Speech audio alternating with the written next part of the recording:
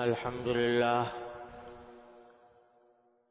لله نحمده ونستعينه ونستغفره ونؤمن به ونتوكل عليه ونعوذ بالله من شرور أنفسنا ومن سيئات أعمالنا من يهده الله فلا مضل له ومن يضلله فلا هادي له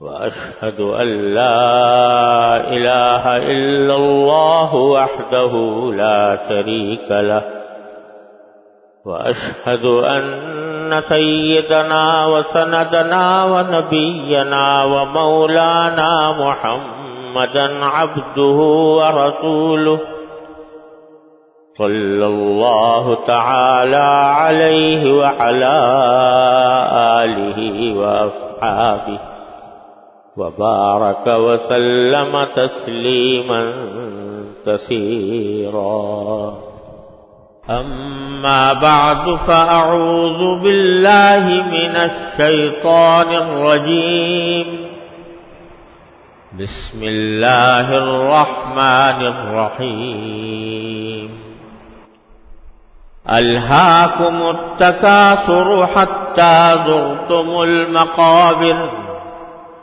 كلا سوف تعلمون ثم كلا سوف تعلمون كلا لو تعلمون علم اليقين لترون الجحيم ثم لترونها عين اليقين ثم لتسألن يومئذ عن النعيم آمنت بالله صدق الله مولانا العظيم وصدق رسوله النبي الكريم ونحن على ذلك من الشاهدين والشاكرين والحمد لله رب العالمين.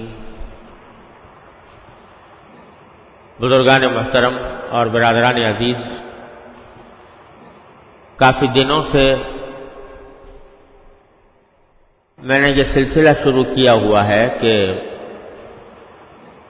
قرآن کریم کی جو سورتیں عام طور سے نمازوں میں پڑھی جاتی ہیں ان کی کچھ تشریح آپ حضرات کی خدمت میں پیش کی جائے، تاکہ جب یہ سورتیں پڑھی جاتی ہیں تو اس میں جو باتیں بیان فرمائی گئی ہیں ان کا اگر استحضار ہو اور آدمی ان کو ذہن میں رکھے تو در حقیقت نماز کی حقیقت حاصل کرنے کا بہترین ذریعہ ہے. یوں بھی قرآن کریم اللہ جل جلالہ کی وہ عظیم نعمت ہے جو اللہ تعالیٰ نے اپنے بندوں کے پاس بھیجی، تو اس کا حق یہ ہے کہ ہم اس کو نہ صرف یہ کہ زبان سے پڑھیں بلکہ اس کے معنی کو بھی سمجھیں اور اس میں جو پیغام عطا فرمایا گیا ہے اس کو سینے سے لگائیں اور اس پر عمل کرنے کی کوشش کریں. اس لیے میں یہ جو سورہ پارہ عام کی جو چھوٹی چھوٹی صورتیں ہیں ان کا کچھ بیان شروع کیا ہے. اللہ تبارک و تعالی ہم سب کے لیے اس کو مفید اور نافع بنائے. سورہ عصر کی تشریح کا بیان ایک عرصے سے چل رہا تھا. الحمدللہ اللہ تبارک و تعالیٰ کی توفیق سے وہ ضرورت کے مطابق پورا ہو گیا. اللہ تبارک و تعالیٰ ہم سب کو اس پر عمل کرنے کی توفیق عطا فرمائے. اب آج جو میں نے آپ کے سامنے سورت تلاوت کی ہے یہ سورہ تکاثر ہے.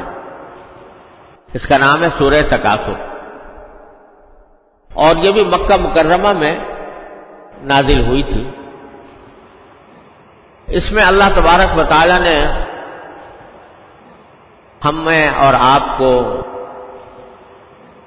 ایک بہت ہی بنیادی حقیقت کی طرف متوجہ فرمایا ہے۔ پہلے میں اس کا ترجمہ کرتا ہوں، اس کے بعد انشاءاللہ اس کی کچھ تشریح عرض کروں گا انشاءاللہ۔ ترجمہ یہ ہے کہ باری تعالیٰ فرماتے ہیں الہاکم التکاثر، ایک دوسرے سے بڑھ چڑھ کر عیش حاصل کرنے کی فکر نے تمہیں غافل بنا دیا ہے۔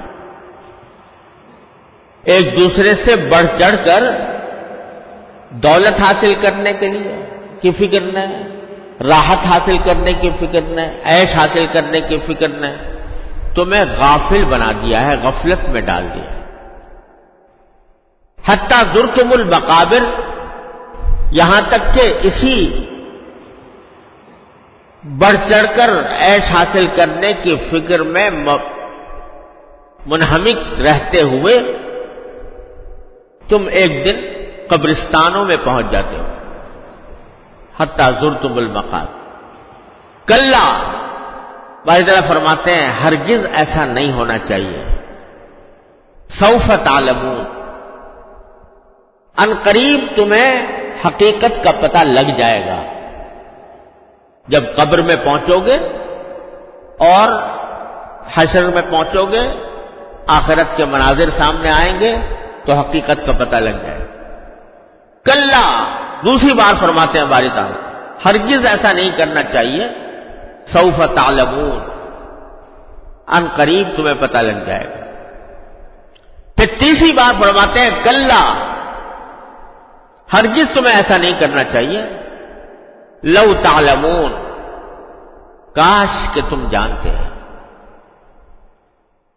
اس کا ایک دوسرا ترجمہ یہ بھی ہو سکتا ہے کہ اگر تمہیں حقیقت کا علم ہوتا اور اس کا احساس ہوتا تو کبھی اس طرح نہ کرتے۔ لترون الجحیم، بالیقین، یقینی طور پر تم ایک دن جہنم کو دیکھ لو گے۔ لترون الجحیم ثم لترونها عین الیقین، پھر ہم کہتے ہیں کہ تم ضرور اس جہنم کو دیکھو گے اور اس کو دیکھ کر تمہیں مشاہدے والا یقین حاصل ہو جائے گا۔ یعنی اب تو جو علم یقین حاصل ہے وہ تو اس لیے ہے کہ بھئی قرآن میں آیا ہے، رسول کریم سرور عالم صلی اللہ علیہ وسلم نے ارشاد فرمایا ہے، آپ کی خبر سچی ہے، ایمان لا کر ہم اس پر یقین لائے ہوئے ہیں، لیکن اس دن آنکھوں سے دیکھ کر یقین حاصل ہو جائے گا۔ لترونها عین الیقین ثم لتسألن یومئذ عن النعیم، پھر تم سے سوال کیا جائے گا اس دن ان نعمتوں کے بارے میں جو اللہ تبارک و تعالی نے تمہیں دنیا میں عطا فرمائی تھی۔ ان کے بارے میں پوچھا جائے گا کہ وہ نعمتیں تم نے کس طرح خرچ کی، ان کا کیا حق ادا کیا، یہ تم سے پوچھا جائے گا قیامت کے۔ یہ ہے ترجمہ سورہ تکاثر کا۔ ایک مرتبہ پھر میں روانی سے ترجمہ کرتا ہوں کہ تمہیں ایک دوسرے سے بڑھ چڑھ کر عیش حاصل کرنے کی فکر نے غافل بنا رکھا ہے، یہاں تک کہ تم قبرستانوں میں پہنچ جاتے ہو۔ ہرگز ایسا نہیں ہونا چاہیے، ہرگز ایسا نہیں ہونا چاہیے، اور ان قریب تمہیں پتہ لگ جائے گا۔ ہرگز ایسا نہیں ہونا چاہیے، ان قریب تمہیں پتہ لگ جائے گا۔ ہرگز ایسا نہیں ہونا چاہیے، تم جہنم کو اپنی آنکھوں سے دیکھ لو گے۔ پھر ہم کہتے ہیں کہ تم اس طرح جہنم کو دیکھ لو گے کہ مشاہدے کا یقین تمہیں حاصل ہو جائے گا۔ اس دن تم سے نعمتوں کے بارے میں پوچھا جائے گا کہ ان نعمتوں کو تم نے کس طرح استعمال کیا۔ یہ ہے ترجمہ۔ مشکل یہ ہے قرآن کریم کی آیتوں کا کسی اور زبان میں اس تاثیر اور اس زور کے ساتھ ترجمہ کیا ہی نہیں جا سکتا جس تاثیر اور زور کے ساتھ وہ نازل ہوئی ہیں. ہم مجبوری کے تحت اردو میں ترجمہ کر دیتے ہیں، لیکن اس میں جو تاثیر ہے، اس میں جو زور ہے، اس میں جو تاکید ہے، وہ در حقیقت عربی زبان ہی کے الفاظ میں ہے. لیکن ترجمے سے بھی کچھ تھوڑا بہت اندازہ ہوا ہوگا کہ اللہ تبارک و تعالیٰ نے کس محبت اور مہربانی کے ساتھ ہمیں توجہ دلائی ہے کہ تم اپنے طرز عمل پر ذرا نظر ثانی کرو، غور سے دیکھو. فرمایا یہ کیا ہے کہ آپ آنکھوں سے دیکھتے ہو کہ دنیا کا نظام اس طرح چلا آ رہا ہے صدیوں سے. یہ نظام اس طرح چلا آ رہا ہے کہ انسان پیدا ہوتا ہے، بچہ ہوتا ہے، جوان ہوتا ہے، ادھیڑ عمر تک پہنچتا ہے، بوڑھا ہوتا ہے، آخر میں مر جاتا ہے، دنیا سے چلا جاتا ہے. کچھ لوگ ہیں کہ جو بڑھاپے تک پہنچتے ہیں، کچھ بڑھاپے سے پہلے ہی رخصت ہو جاتے ہیں. لیکن ایسی کوئی مثال نہیں ہے کہ جس میں کوئی انسان دنیا میں آیا ہو اور ہمیشہ کے لیے آیا ہو، وہ کبھی گیا نہ ہو. یہ وہ بات ہے جس کے اوپر دنیا کے سارے انسان متفق ہیں. اس میں کسی کا اختلاف نہیں کہ جو شخص دنیا میں آتا ہے وہ جانے کے لیے آتا ہے، ایک نہ ایک دن اسے دنیا چھوڑ کر جانا ہے. کل من علیہا فان، جو بھی اس زمین کے اوپر پیدا ہوا ہے وہ ایک نہ ایک دن فنا ہو کر رہے گا. ایک نہ ایک دن اسے موت سے ہمکنار ہونا ہوگا، ایک نہ ایک دن دنیا چھوڑ کر جانا ہوگا. اس میں کسی کا اختلاف نہیں. یہاں تک کہ مسلمان، غیر مسلم، مشرک، کافر، ملحد، بے دین کا انکار کرنے والے، جنہوں نے خدا کے وجود کا بھی انکار کر دیا، وہ بھی اس حقیقت سے انکار نہیں کر سکتے کہ انسان یہاں پر ہمیشہ رہنے کے لیے نہیں آیا، کہ ایک وقت وہ دنیا سے چلا جانا ہے. اس میں کسی کا کوئی اختلاف نہیں. خدا کے وجود میں اختلاف کر دیا لوگوں نے، توحید میں اختلاف کر دیا، لیکن موت سے کوئی انکار نہیں کر سکا. دوسری بات یہ ہے کہ اس میں بھی کسی کا اختلاف نہیں کہ یہ بات کوئی بھی شخص یقینی طور پر نہیں جانتا کہ کس کی موت کب آئے گی. سائنس نے کہاں سے کہاں ترقی کر لی اور ستاروں پر کمندیں ڈال دی، انسان کے وجود کے ایک ایک حصے کا تجزیہ کر لیا، لیکن کوئی بڑے سے بڑا سائنسدان، کوئی بڑے سے بڑا نجومی، کوئی بڑے سے بڑا فلسفی یہ نہیں کہہ سکتا کہ یہ آدمی جو میرے سامنے بیٹھا ہے یہ کتنے دن زندہ رہے گا. ہو سکتا ہے اگلے ہی لمحے چلا جائے، ہو سکتا ہے کہ 1 گھنٹے بعد چلا جائے، ہو سکتا ہے 1 مہینے بعد چلا جائے، ہو سکتا ہے سال بھر چلا جائے، ہو سکتا ہے 100 سال عمر پائے. کسی کو پتا نہیں کہ کب موت آئے گی. یہ ایسی حقیقت ہے جو کسی سے اس کا انکار ممکن نہیں.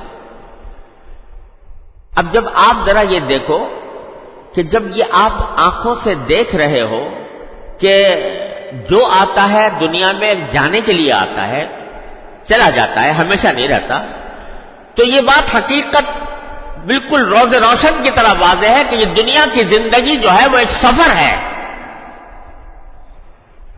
یہ منزل نہیں ہے.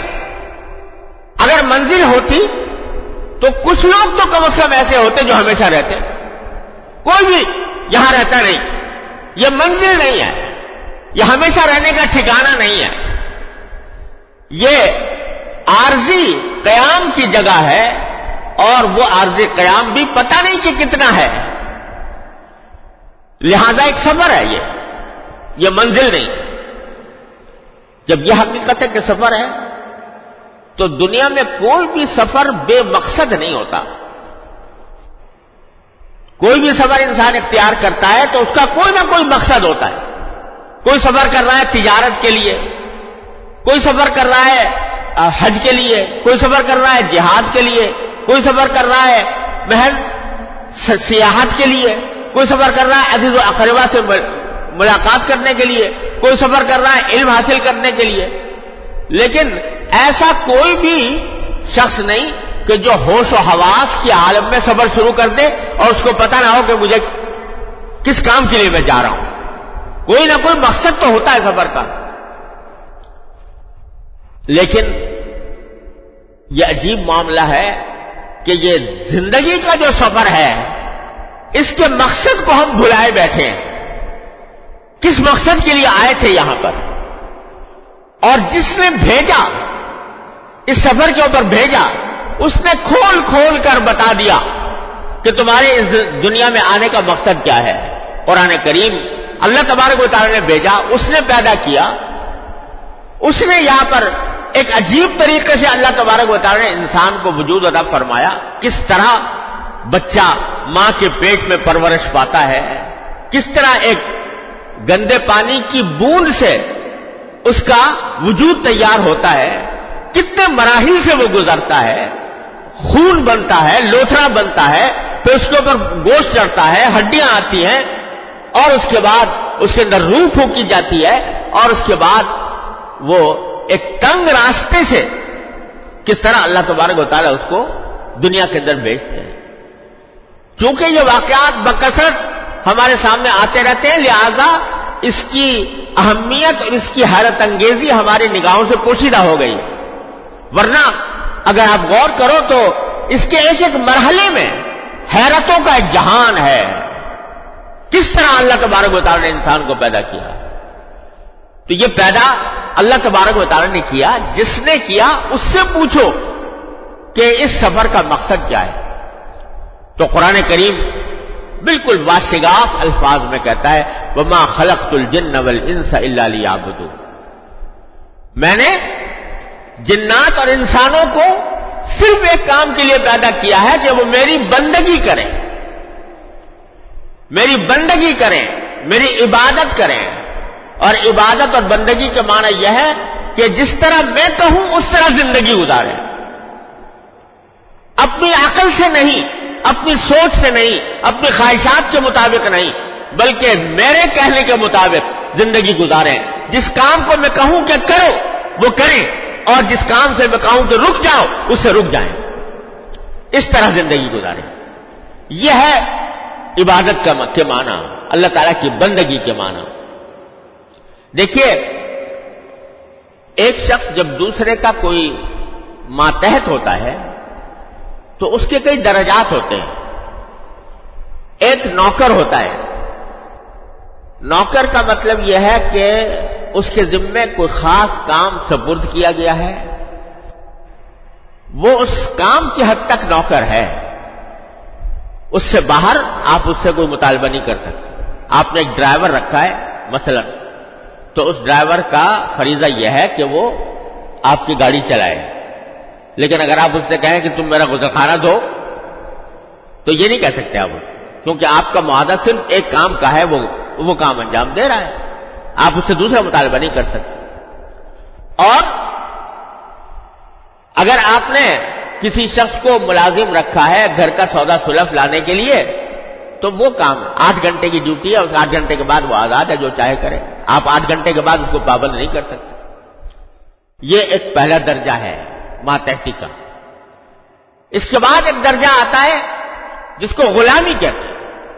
الحمدللہ آج کل ہمارے معاشرے کے اندر غلامی کا رواج نہیں ہے، لیکن تھا کسی زمانے میں. تو جو غلام ہوتا تھا اس کا نہ کوئی وقت ہوتا تھا، نہ اس کا کوئی کام متعین ہوتا تھا. وہ آقا کی مرضی کے مطابق کام کرتا تھا. آقا نے کہہ دیا کہ بھائی آج سے ہم تمہیں گورنر بناتے ہیں، اس صوبے کا گورنری کرو، تو غلاموں نے گورنری بھی کی. آقا نے کہہ دیا کہ آج تم میرا بیت الخلا صاف کرو، تو وہ بیت الخلا صاف کرنے پر مجبور ہے. اسلام نے کچھ حقوق غلاموں کے ضرور دیے کہ بھئی ان کے ساتھ معاملہ اچھا کرو، لیکن اس کا جو کیفیت ہے وہ یہ کہ وہ مکمل طور پر ملکیت ہوتا ہے آقا کی، جو چاہے کام لے اس کو غلام کہتے ہیں۔ لیکن ایک کام ہے جو غلام بھی نہیں کر سکتا، وہ یہ کہ اگر آقا اس کو اللہ کی کسی نافرمانی پر مجبور کرے تو غلام کہہ سکتا ہے جی میں نہیں کرتا یہ کام، اس میں میرے اللہ کی نافرمانی ہے۔ لا طاعت لمخلوق فی معصیت الخالق، خالق کی معصیت اور نافرمانی میں کسی مخلوق کی طاعت نہیں، لہذا اس سے وہ انکار کر سکتا ہے۔ اگر آقا یہ کہے مجھے سجدہ کرو تو سجدہ نہیں کرے، یہ دوسرا درجہ۔ تیسرا درجہ اس سے آ گیا بندگی۔ بندگی کے معنی یہ ہے کہ وہ جو مولا کہے وہ کرے، اپنی چون و چرا نہ لگائے، اپنی عقل سوچ اور سمجھ کو بالائے طاق رکھ کر اپنے آقا کی حکم کی تعمیل بھی کرے اور اس کی عبادت بھی کرے۔ وہ اگر کہے مجھے سجدہ کرو سجدہ کرو، وہ اگر کہے کہ سجدہ نہ کرو نہ کرے، تو وہ تمام تر اطاعت، کمل اطاعت کا نام ہے بندگی۔ اور یہ بات اللہ تبارک و تعالیٰ نے سکھائی ہے مختلف عبادتوں کے اندر۔ دیکھیے نماز کا کتنا ثواب رکھا ہے اللہ تعالیٰ نے، نماز با جماعت کا، نماز تنہا نفلی نماز کا بھی کتنا عظیم ثواب ہے، لیکن کہتے ہیں جب سورج نکل رہا ہو نماز مت پڑھو۔ اب وہی نماز جو باعث ثواب تھی، باعث اجر تھی، جس کے ذریعے گناہ معاف ہو رہے تھے، جس کے ذریعے درجے بلند ہو رہے تھے، اگر طلوع آفتاب کے وقت میں پڑھے کوئی شخص تو گناہ ہے، ناجائز۔ روزہ رکھنا کتنا عظیم ثواب کا کام ہے، اللہ تعالیٰ فرماتے ہیں روزہ میرے لیے ہے اور میں ہی اس کی جزا دوں گا، لیکن عید کے دن منع ہے، آج روزہ نہیں رکھ سکتے۔ وہی روزہ جو اجر و ثواب کا سبب تھا وہ اللہ تعالیٰ کے نے منع کر دیا تو وہ گناہ بن گیا۔ یہ ہے بندگی کہ کسی عمل میں اپنی ذات میں کچھ نہیں رکھا، جو کچھ ہے وہ اللہ تعالیٰ کی اطاعت میں ہے، اللہ تعالیٰ کی بندگی میں ہے۔ یہ ہے مطلب کہ ہم نے تمہیں دنیا میں جو بھیجا ہے اس سفر کے لیے وہ اس لیے بھیجا ہے کہ تم زندگی گزارو ہمارے حکم کی اطاعت کرتے ہوئے، ہماری بندگی کرتے ہوئے، جو کام ہم کہیں کہ کرو وہ کرو اور جس کام سے ہم روک دیں اسے رک جاؤ۔ یہ ہے بندگی جس کے لیے پیدا کیا ہے۔ اور اللہ تبارک و تعالیٰ نے یہ احکام کہ فلاں کام کرو اور فلاں کام نہ کرو یہ خود اس لیے عطا فرمائے ہیں تاکہ ہماری زندگی، دنیا کی زندگی بھی خوشگوار گزرے، اس میں خوشگواری ہو، اس میں پاکیزگی ہو، اس میں وہ صاف ستھری زندگی ہو، اس کے اندر آلائشیں نہ ہوں، اس میں گندگیاں نہ ہوں، اس لیے یہ احکام دیے گئے۔ یہ ہے مقصد دنیا میں آنے کا۔ لیکن ہوتا کیا ہے، باری تعالیٰ فرما رہے ہیں اس سورت کے اندر کہ ہم نے بھیجا تو تھا تم کو اس کام کے لیے، لیکن تم یہاں آ کر پڑ گئے کسی اور فکر میں۔ فکر یہ ہو گئی کہ ایک دوسرے سے بڑھ چڑھ کر میں دولت کماؤں، ایک دوسرے سے بڑھ چڑھ کر میں عیش حاصل کروں، اور دن رات صبح سے لے کر شام تک تم اسی دھن میں منہمک ہو۔ تمہاری ساری دوڑ دھوپ، تمہاری ساری بھاگ دوڑ، تمہاری ساری کوشش اور توانائیاں اس پر خرچ ہو رہی ہیں کہ کس طرح میں دوسرے سے آگے بڑھ جاؤں، اس سے زیادہ دولت کما لوں، اس سے زیادہ پیسے کما لوں، اس سے زیادہ بینک بیلنس میرا ہو جائے، اس سے زیادہ گاڑی مجھے اچھی مل جائے، اس سے زیادہ اچھا مکان ہو جائے، وغیرہ وغیرہ۔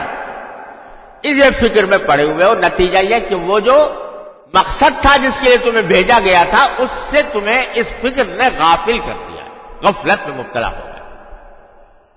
اس کا اندازہ اس بات سے لگا لیں کہ ہر روز ہمیں اللہ تعالیٰ 24 گھنٹے عطا فرماتا ہے، دن اور رات۔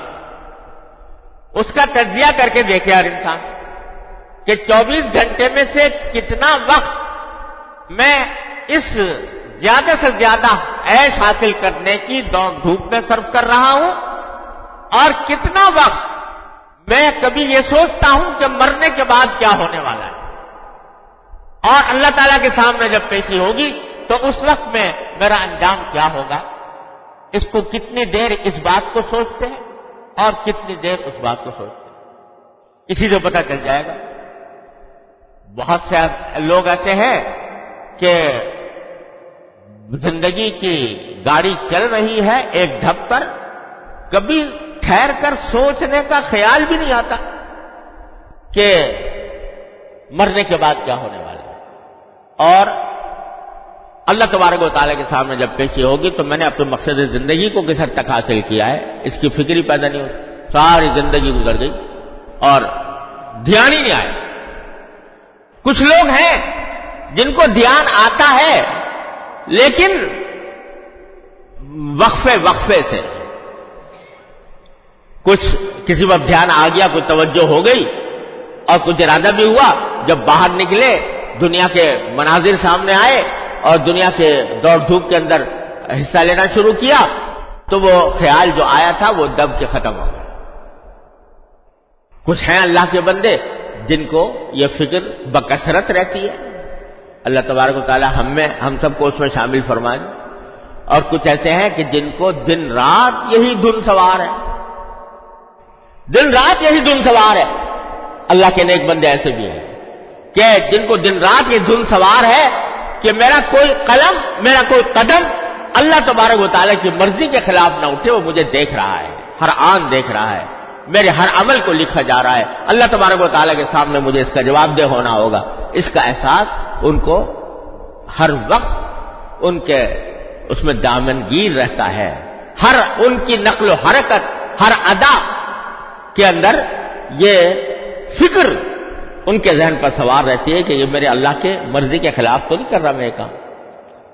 تو اللہ تبارک و تعالیٰ فرماتے ہیں کہ اکثریت لوگوں کی اس لیے فرمایا تمہیں غافل کر دیا ہے، بڑھ چڑھ کر حاصل کرنے کی فکر، یہاں تک کہ اسی دوڑ دھوپ میں کرتے کرتے قبرستان تک پہنچ جاتے ہو اور اس قبرستان میں پہنچنے کے بعد عمل کا دروازہ بند ہو چکا، پھر کوئی آگے اپنے عمل میں اضافہ کرنے کا راستہ نہیں رہتا۔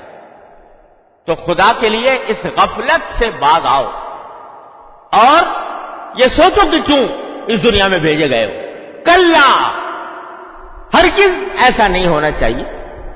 اس کی مثال ایسی ہے کہ جیسے کوئی شخص ایک مثلا تجارت کرنے کے لیے سفر کرے، سرمایہ ساتھ لے کر گیا، اس لیے گیا تاکہ کسی ملک سے سامان خرید کر اور اپنے ہاں لا کر اس کو فروخت کروں گا، تجارت کی غرض سے سفر کیا ہے۔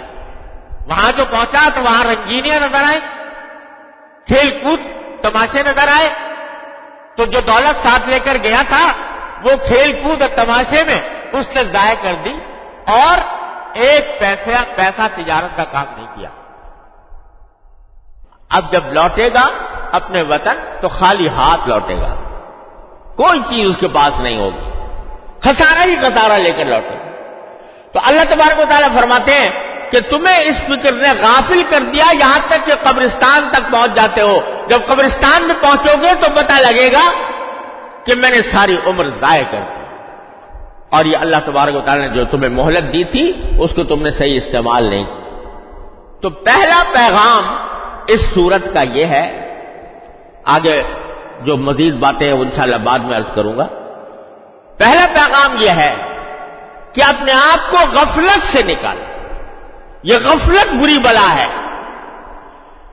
اللہ تعالیٰ نے تمہیں کھانے کمانے سے منع نہیں کیا، جائز اور حلال طریقے سے اگر کھانا وہ کماؤ تو جائز ہے تمہارے لیے، جائز ہے حلال طریقے سے کھاؤ، جائز ہے تمہارے لیے، بلکہ تمہارے فرائض میں شامل ہے، حلال کمانا بھی فرائض میں شامل ہے۔ لیکن صرف اتنی بات ہے کہ وہ کمائی کرتے وقت اپنے مقصد کو نہ بھولو، یہ نہ بھولو کہ تمہارا زندگی کا مقصد محض کھانا پینا نہیں ہے، کچھ اور ہے۔